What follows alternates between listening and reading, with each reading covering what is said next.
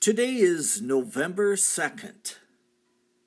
We read in 1 Corinthians chapter 9, but only one gets the prize.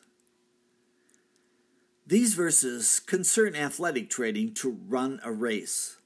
Paul speaks of making his body a slave in order to compete in the games, all the while knowing that only one gets the crown.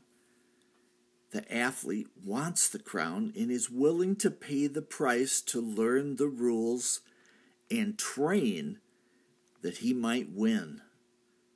That's not the way it is today, is it? They give ribbons for 5th place, 6th place, 7th place, 8th place, 9th place. Everybody gets a ribbon.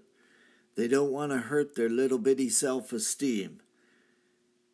Kids have so much self-esteem anymore, they don't want to do anything. That's the age we live in. Back to Paul. He then points out that this crown is perishable. If men set about to adhere to such grueling guidelines in order to win a crown that will tarnish and fade from memory, how much more should the Christian compete to win a crown that will not perish?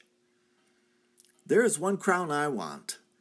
That is the crown given to those who look for his appearing. I want that crown. I look for that crown.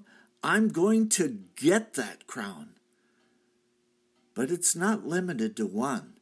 You can have that crown too. Look for Jesus coming back every day. Perhaps it'll be today. I ask you this.